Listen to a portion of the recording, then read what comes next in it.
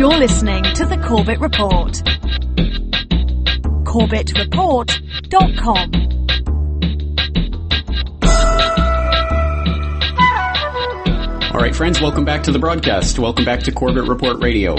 I'm your host and guide for the next 1 hour, James Corbett of CorbettReport.com. That's C-O-R-B-E-T-T report.com. And I want to thank you all once again for joining us for tonight's broadcast. And tonight we have a conversation lined up with a frequent guest here on the broadcast who I am eager to pick his brain about a very important topic to me, certainly here in Japan, and I think to people around the world, as this topic threatens to spill over to other parts of the globe and to bring even the United States into some form of conflict. What am I talking about? I'm talking about the recent tensions between China and Japan, and StratRisks.com has been documenting that as well as many other geopolitical issues, as I'm sure many of my longtime listeners will be aware. So let's turn to StratRisks.com to see some of the headlines that they're covering on this issue right at the moment. For example, they have this article posted up via MarketWatch. China policymakers may impose sanctions on Japan over island dispute. And this article goes on to note that China could use its position as Japan's largest creditor or other economic leverage if Tokyo doesn't back down in a heated territorial dispute, a senior Chinese researcher said. Jim Bai-song, the deputy director of a policy research unit affiliated with the Chinese Ministry of Commerce, said China could weigh its clout in the Japanese bond market as it seeks to find its way to impose sanctions on Japan in the most effective manner. That's somewhat ominous, I think, for anyone out there who knows how economic sanctions are really the first stepping stone toward greater conflict and are the most effective means of bringing about that conflict. Another worrying headline now posted at StratRisks.com, Chinese Defense Minister, China could take action against Japan over disputed islands. And it notes that China's National Defense Minister warned that Beijing reserves the right to take further action against Japan in the ongoing dispute over uninhabited islands in the East China Sea. Standing next to U.S. Defense Secretary Leon Panetta, General Lang Guangli said Japan should bear full responsibility for the dispute, which has triggered violent protests in China against the Japanese. So lots of tension ratcheting up in the East China Sea here next to me in Japan, and there's more and more indications that this could spill over into something much more threatening. So we will be going over this and some other geopolitical issues with Michael Vail of StratRisks.com coming up after the first break.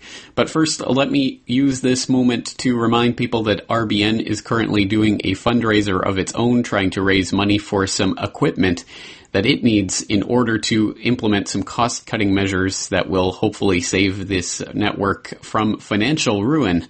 And they are hoping to raise $40,000 in the next few days for this equipment. So your support is needed to bring this program and other programs like it to you.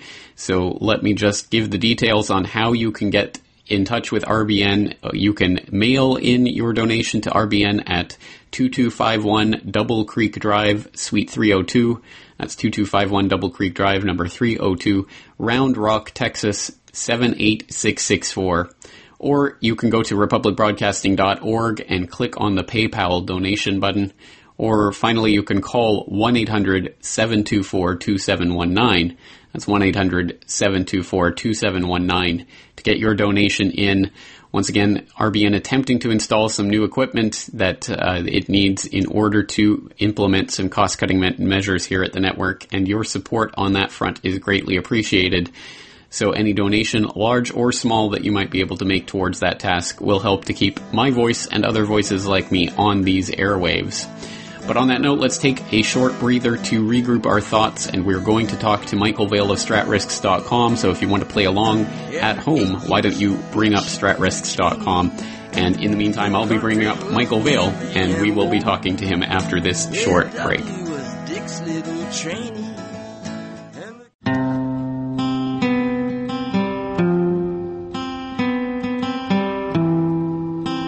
All right, friends, welcome back. Welcome back to Corbett Report Radio. Once again, I'm your host, James Corbett of CorbettReport.com, and tonight we're going to be turning the microphone over to our good friend Michael Vail of StratRisks.com. And once again, for people who haven't tuned into StratRisks.com yet, I suggest you do so. There is a ton of news and information coming out on a daily basis from all around the globe. Some of the top headlines right now include self-appointed Future of Europe group bids for foreign policy defense clout, Israel Army in largest snap exercise to simulate war scenario, Israel plans to deploy defense forces to guard Leviathan pipeline. Nicaragua formalizes pullout of School of Assassins. Tons and tons of information coming out, as I say, every day from all around the globe. Tonight we're going to be concentrating on the East Asia region where I'm sitting right now. And so let's bring him up on the line. Michael Vail, it's great to have you with us once again. Thanks for joining us. Hey, thanks for bringing me on the show. It's always good to find people out there that are looking for all the information and looking at the angles and the perspectives and kind of coming to similar conclusions. It's just a deluge of information daily. It's too much to possibly keep up with, but we're doing our best. Yesterday we were talking to someone in New Zealand. Tomorrow we're going to be talking to someone in Chile. Tonight we're talking to someone who's got his eye on all of the corners of the globe, so we're trying to be as international as possible. But you need that. Absolutely. Go ahead. Yeah, there's so much going on, as we say. But let's start with what we were talking about there before the break. I was introducing some of these articles that you have posted up on the latest tensions between China and Japan as things really start to ratchet up in the East China Sea. And this is a dispute over some islands, a few islands in the East China Sea that's about halfway between Taiwan and Okinawa. Let's talk a little bit about this island chain and its history and what this dispute is really about. It is interesting because it has gotten this worse. Really, originally, going back to the 1800s, no one really cared about these islands whatsoever. As early as, like 1368 or so during the Ming Dynasty, supposedly the Chinese say that, of course, in the old writings of history going back, they say that the Fujian province was a part of the Senkaku Islands, but Japan did a little bit of a sort of reconquistador style deal where they took them over when they invaded China. And what this is, no one really cared about it until they found that it had hydrocarbons, gas, oil, etc. No one was really interested in it at all, and it just escalated and escalated. To the point where, people were bringing warships in, bringing listening posts in, they're bringing in the big guns. China's drilling to basically occupy these islands. It has gotten so horrible to the point now the U.S. has to step in, but the U.S. is kind of speak with forked tongue because at the same time they say, let's talk about this diplomatically, they're giving Japan the X-band missile radar shield. Yes, that's exactly right. That's another factor in all of this that I haven't talked about yet today, but it is starting to ratchet up tensions. So there's a new X-band radar that's apparently been agreed to go in somewhere in Japan. They haven't figured out where yet, but this is part of a larger missile shield that they're claiming is aimed at North Korea, and they're trying to protect against that North Korean threat. But North Korea. That's what they're really worried about. Right. They made a mutual defense treaty with the Philippines. Now, that wasn't talked about all that much. They also gave the Philippines a lot of weaponry in the past few months now. So they, like I said, speak with forked tongue. They say one thing out of the side of the mouth. They say another thing. It's gotten really bad now. You've got Chinese listening posts up all over the islands now. You've got people involved in rioting and protests. It is absolutely crazy. And at this point now, it's not even out of the range of possibility that there can be a conflict coming from it.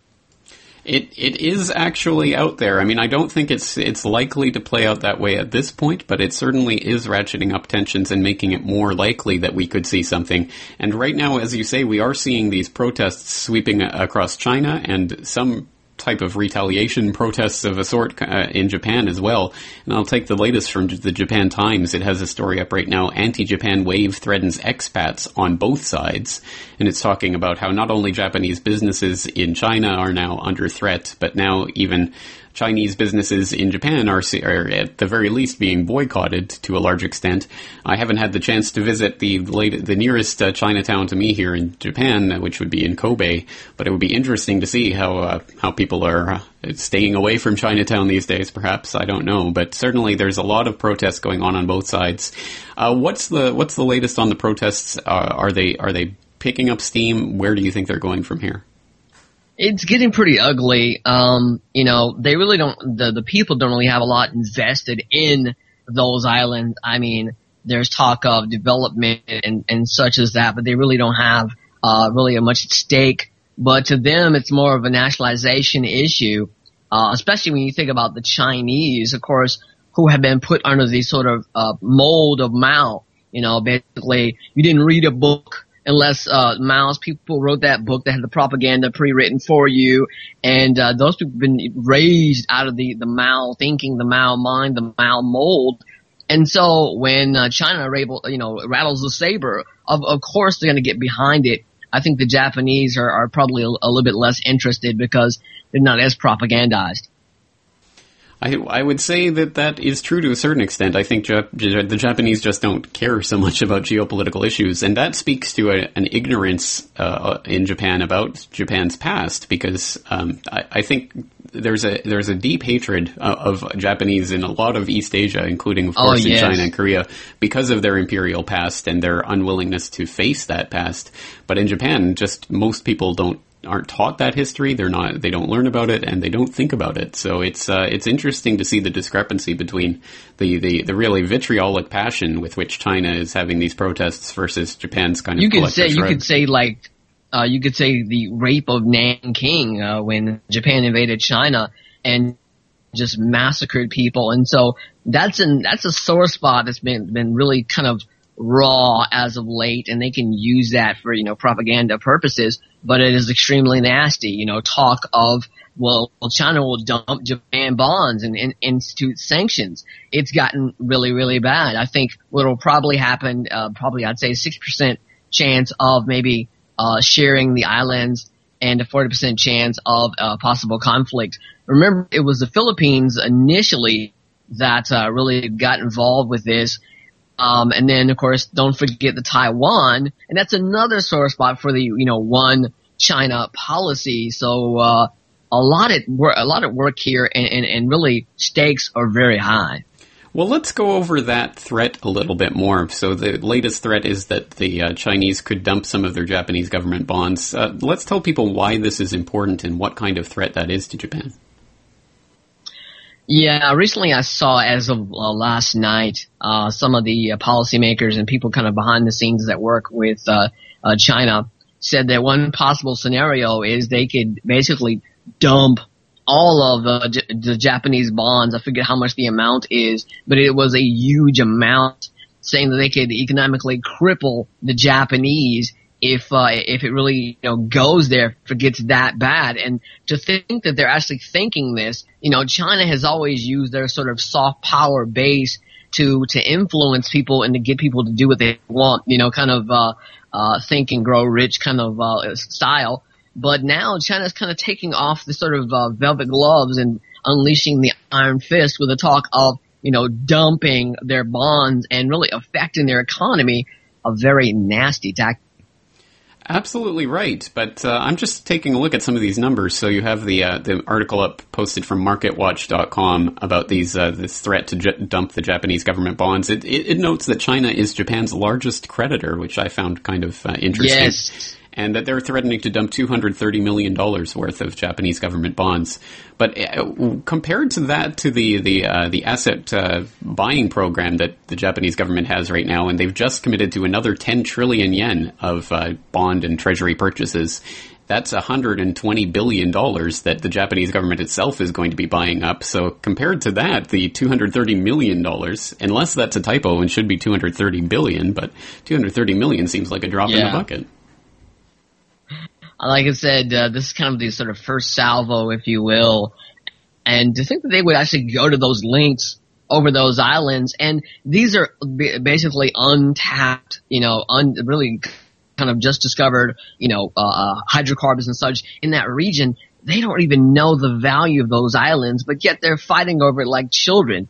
And cooler heads are not really prevailing in this situation. Well, from my understanding, the first estimate that there were reserves there, hydrocarbon reserves, came from a 1970 or somewhere about their estimate. But as far as I know, none of that has been developed, and they still don't really know how much is there. Yeah, they don't. They don't know because they're really not allowing each other to actually do the work to find out what is exactly there. I mean, it could be nothing. It could be something, in the way of, Central Asia, like Turkmenistan, or the Afghanistan discovery. So they have no idea, but they're bickering over a piece of turf. But real estate is a finite thing, and so I guess they're trying to get all they can get the same way that Europe was buying up all the Greek islands over there. Right. And just for just to make it clear for the listeners out there, these are uninhabited islands, and there's no one living there, so there's really nothing invested on either side. But very interesting, and it does raise the possibility that this might be a distractionary type of issue in one form or another, and I've heard some different theories proposed on how this might be distractionary. So let's take another short break, but when we come back, we'll start talking about some of those theories and the ideas of what might be underlying this conflict and where things might be going from here. Once again, we're talking to Michael Vail of StratRisks.com, and I suggest you go there and take a look at StratRisks if you haven't yet done so. So let's take a short break. We'll be right back after these messages.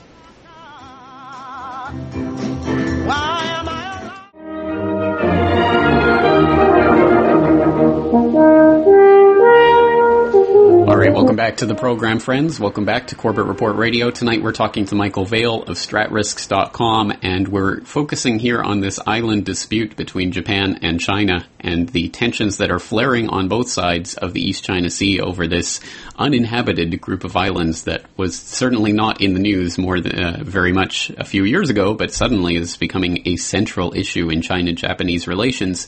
And it does raise the specter that this island dispute might be part of a distraction, trying to get the population of China and or Japan focused on other issues. Well, what kind of distraction could this be? Well, Michael, first let's talk about the idea that I've heard floated that this might be a type of wedge issue that's being, in fact, spurred on by the American presence in the region, and that would fall in line with the very recent announcement of the X-band radar that they're situating here in Japan, which seems to be aimed at China and flaring up tensions and making things even worse. The idea that this might be a type of wedge issue that the U.S. is trying to use to keep China and Japan apart, since they've started to announce more and more economic cooperation, including trade in local currencies rather than trade in the U.S. dollar. So is it possible, at least, that this is a type of distraction that the U.S. are trying to use to keep these two countries apart? Well, I would almost say so, because, a lot of countries sort of, know really where their direction is, where they're going with what their doctrine is, what their policy is, and that is pretty sort of set in stone almost. And you need something to sort of, jostle them around and maybe make the military-industrial complex a lot of money in the meantime. And so you look at the Philippines. They're nowhere a rival to China in any means whatsoever in reality. But they've been arming them. And so to me, it looks like what's going on, with India. It's sort of the same playmaking going on there. In India, you're like, okay, we'll give you a set of a missile shield for you. We'll give you some, multiple warheads for your submarines, this, that, and the other. And you can sort of, like I say, draw a line in the sand and say, you're with us or you're with them. Because India has really, almost before the Mumbai bombings, they really weren't worried too much about the world of geopolitics. And then after that terror attacks, almost, everything changed. They established their own homeland security and such. And so now they're really at odds with China. They put tank brigades on the border with China. And every now and then they shoot at each other at the line of control there. So the U.S. can sort of, benefit from this sort of rivalry and make it far worse than it really has to be. And especially in that region where you talk about now, the U.S. is planning to basically put missile shields all over the earth. These are really almost untested. There have been a lot of failures in those missile shields and those technologies. And so maybe they are getting these nations on board for something. And possibly they could come in and be a mediator and say, oh, well, we're here to discuss this. Let's talk about some, diplomacy. Well, Japan, you'll get your, X-band radar, or you get all this, that, and the other. And this is all for the big pivot towards Central Asia, China, Russia, and look at all the gas and oil going on in Central Asia. It's a big play. It's a big new Brzezinski-esque. It is, isn't it? And we see this, as you say, not just happening here in the East China Sea, but in the South China Sea. We see also in Dagestan and all over, really Indian surrounding Ocean, China. Malacca Straits. Exactly. It's heating up in a number of places at the same time, which seems to just suggest that something more is at play here. Well, one of the other takes on this is that this is something that could actually benefit Beijing and Tokyo, as there is a significant economic slowdown happening in both China and Japan. And this is a nice distraction. It's always good to keep the people rallying around the flag and thinking about nationalist issues when the economy is slowing down. And there's been a lot of talk recently about the Chinese economic slowdown, and they've announced some stimulus spending of their own, just as Japan has just recently announced quantitative easing of their own. So, again, this could actually benefit the governments that are trying to keep their population in check. A little bit of magician's misdirection, if you will. Look over here, pay no attention over there. And that is really done. It kind of reminds me of H.G. Wells, where they talk about in that movie, I forget the name of it, where they have a war. A war starts for no reason. They have no idea why, but it continues on to the point they forgot why the war started, and why it never ended, and why was our liberties taken away. And China's having real estate issues. They're having all sorts of bubbles being popped up. Japan is really becoming a sort of aged society. China's society really, since they're killing off all the younger people, they both have similar problems, with China within the world one-child policy. So it is very much possible that it could be an ultimate distraction, but the military-industrial complex will make some filthy lucre off it regardless. As is unfortunately all too often the case, absolutely. Well, then let's wrap up talking about this island issue. Just finally, what are your thoughts on where you think this is likely to head in the near future? Concerning what? The island dispute specifically. Oh, the island. I would probably say that they will cut some sort of deal and maybe share the rights if there are any oil or gas in there to begin with, and because they don't want war. They've got their own problems. They got their own deficits. Japan does not want to butt heads with China, okay? The elephant has woken up since a long time ago. They don't want to go there. And so they'll cut a deal. They're going to have to, because if they butt heads, Japan is not going to win that situation. Possibly in the United States, maybe like a Georgian situation where the United States will be cheerleaders for Georgia, but step away when they have no bargaining chip like they had with Russia. So I would say a diplomatic issue will take place, probably 60%, Great. 40%. We're going to break. We'll be right back.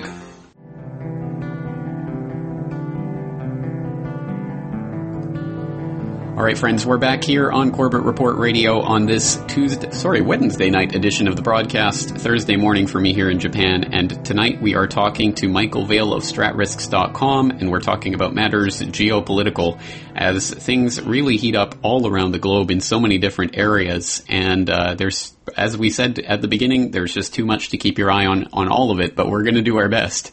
So, Michael, let's start moving on to some of the other things that are going on, but just before we start moving on to some of the other issues, just there in the break you were talking about an interesting experience you had there in Florida with the mother of all bombs. Why don't you tell listeners about that? Yeah, I live near Eglin Air Force in Florida, and it is one of the first bases that will get bombed in any war whatsoever, because all the military-industrial complexes coalescing here and, just have so many things going on. And one morning, as I went to sleep about 5 a.m., I hear, sounds like the doors blew off the house. And so I'm waking up looking for a shotgun, turn on TV, seeing what the hell's going on. And they say they dropped the mother of all bombs. And this is a vacuum bomb. They dropped 15 miles away from me.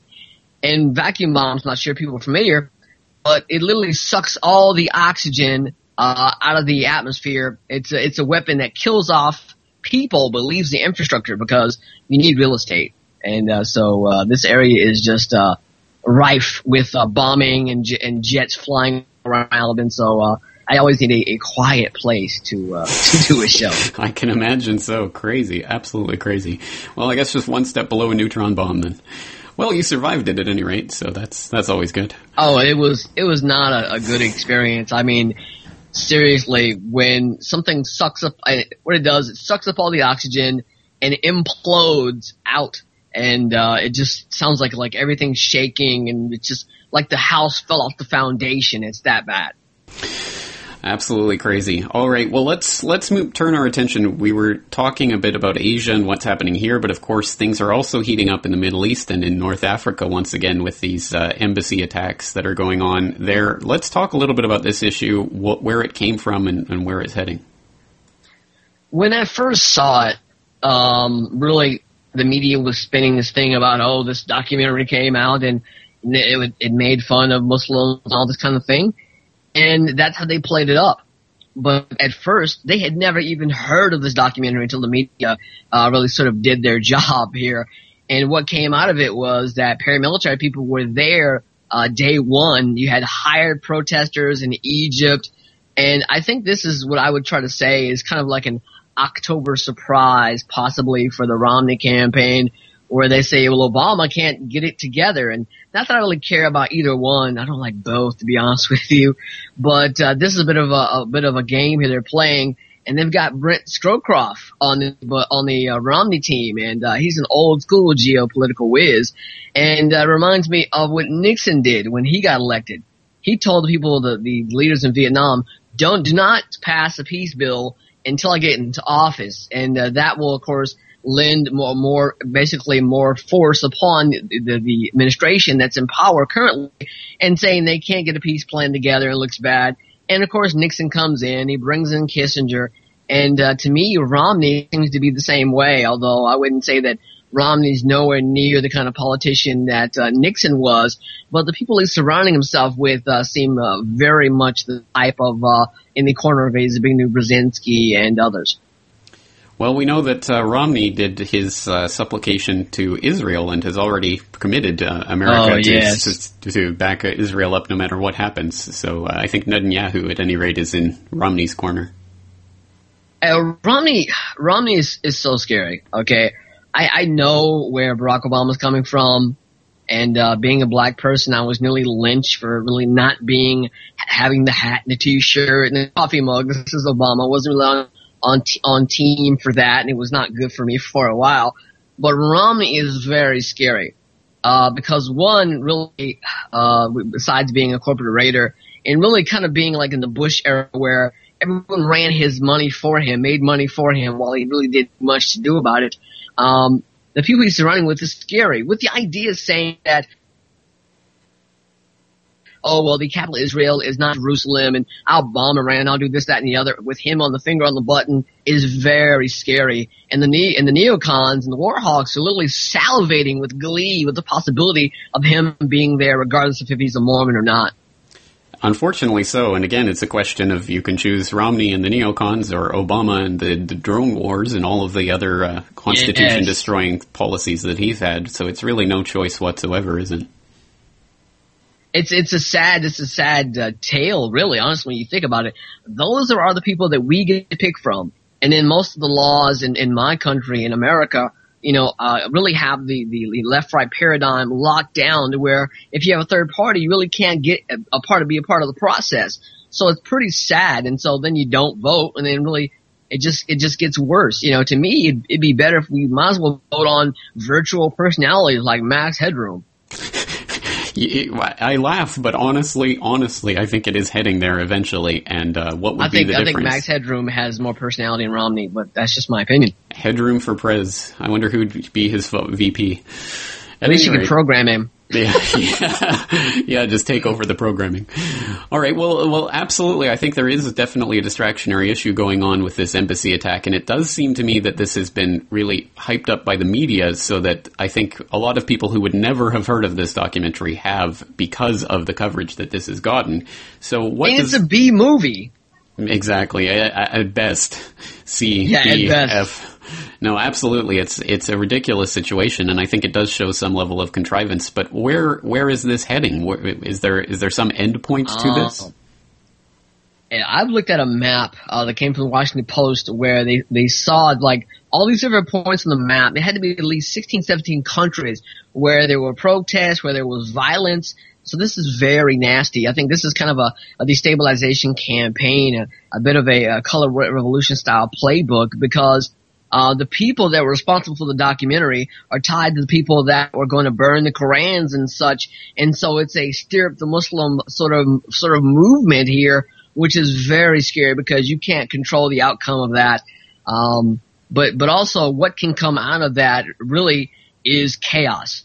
Ultimately chaos, because Arab people have been upset about the drone war and everything else for years, for generations, going back to Lawrence of Arabia. And so you don't want to open up the scab and pour salt on top of the wound and say, there you go.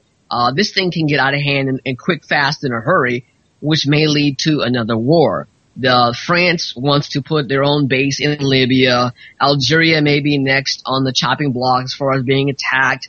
It is very nasty. And a sort of scenario that may unravel maybe in the play here. Well, this is my take on the whole situation, is that this is exactly what I predicted to come out of the campaign in Libya last year, is the destabilization of the region, including in Egypt and the rise to power of the Muslim Brotherhood there, which brings the Islamic extremists into power, which creates the instability, which then justifies the further military incursions, so that now AFRICOM has an excuse. It sets the stage for it all. Exactly, right. So, I mean, is this a part of a destabilization plan that is meant to justify military aggression there? It is almost 100% so. You look at Egypt, okay, the Muslim Brotherhood. In the 1970s, 1980s, the U.S., Jordan, Israel, all allied with the Muslim Brotherhood to destabilize Syria. Of course, they were routed and thrown out, but look at what's happening today. The same thing is playing out here. And so if things get out of hand, then of course we're going to have another military kinetic action. There's talk of, a sort of buffer zone with Syria. They're going to the UN for that. And so it's kind of like a sort of, playing all your hands here, laying them all the cards out on the table. And when you get mass chaos, there's going to be a cry, for a solution. And, according to the Hegelian dialect, the solution will always be something that you don't want. Something that would have been unthinkable without the problem to make it suddenly seem so great. So exactly right. I think this is part of a broader strategy. And there's a lot of things playing out in combination with that, including some really bizarre things that have happened with Iran recently, including the Canadian just unilaterally completely severing all diplomatic ties with Iran, kicking out the diplomats and closing down their embassy. What was that all about? And from what I've heard, and I honestly don't know, I couldn't tell you like 100% possibly, they said that they had talk of a terrorist attack. I doubt that seriously. Possibly maybe, security. Possibly it's just posturing. It's isolation. Let's get everyone away from it. Let's mass in the Gulf, in the Straits. Let's put on a strong face here. It's really crazy because when you put that many ships, in the Gulf, one thing can go wrong, one thing can happen, one shot can go off, and we're in a war. Already right now, the gas price, oil prices are going up, and so they're playing with fire here. And obviously Obama is in a situation where, the Hawks want the war. He wants to still be reelected, and they're playing this game, and it's a destabilization campaign. Look what happened when they released the tapes of the military people burning Korans. They released it. Yes, we're burning Korans. It pissed everyone off. And so, I mean, I think to some point, I'm going to be honest with you here, I think the media throws out a meme here and there. They throw out this little thing to see if it sticks, to see if people play off of it or not, and then they'll let it go. Like when McCain said, well, Al-Qaeda's training in Iran.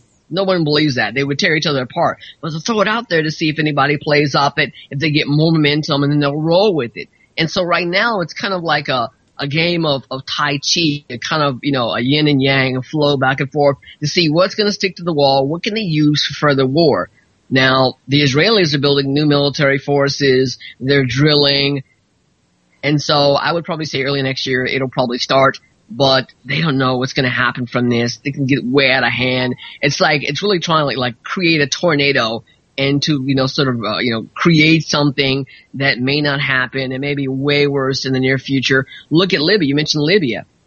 The people from Libya left Libya to destabilize Mali and took it over. Isn't that a great example? It is, and you raised the analogy of creating this tornado to see if something will happen, but that actually brings up the very literal interpretation of that, the weather modification that may actually be going on, and that we know that they do have the technology for and are still working on. And you have a very interesting post up on StratRisks right now. Could Iran's enemies really be destroying its rain clouds? Let's talk a little bit about this aspect. Yeah, I thought this was very interesting because the way I look at when Iran speaks, they're speaking almost dialectically. They have certain things they say, some things they say for effect, some things they say for the sort of inner party members, the supreme leader and all those. The way that their government structure is crazy, and so sometimes they say it because it may be possibly true. We do have weather wars. There was Operation Popeye, Operation Popeye, where they flooded the Ho Chi Minh Trail. And then there's the Air Force document owning the weather in 2025.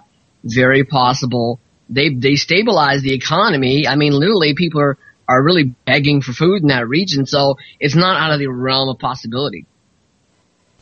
It really isn't. So again, we have this insinuation of weather modification that we've also heard coming from senior members of the Russian cabinet, and others have talked about this in the past. And it does certainly raise the question of what types of secret weapons technology will the next major war be fought with. It may not be. Do you remember, I think it's called Operation Vegetarian, the project or Operation Vegetarian, where in World War II they were literally going to bomb the crops of Germany to destabilize the country. Now you look at that and what's going on with the economic situation, and you think if they affect the crop supply, they affect the economy, then Iran may crumble from within. That's exactly right, and that's the part of warfare that most people don't think about. They think of troops lining up on a battlefield, but so much of what warfare is about affecting the supply lines and affecting the ability of that country to function. And if you can affect the crops, if you can get rid of the rain clouds in Iran, then you really do have control over that country in so many ways. And it's kind of like a deniable operation, It's kind of like, well, exactly, because no one believes that this technology exists, even though it's been used, as you say, for example, in Operation Popeye. No one believed the CFR existed until the 70s and 80s and 90s, so there you go. Exactly right, yes. And it just speaks to the power of the media in once again shaping so much of public perception, which is all part of this as well, because the most important battlefield in I think all of this is the battlefield in the mind. It's about psychological operations and controlling people's perceptions. What's your take on where that is and how the Pentagon plays into that? Well, I like to use the phrase sock puppets because that's what they use. They admitted that during the Iraq War, all the military leaders that were on Fox, CNN, ABC, they were all paid propagandists.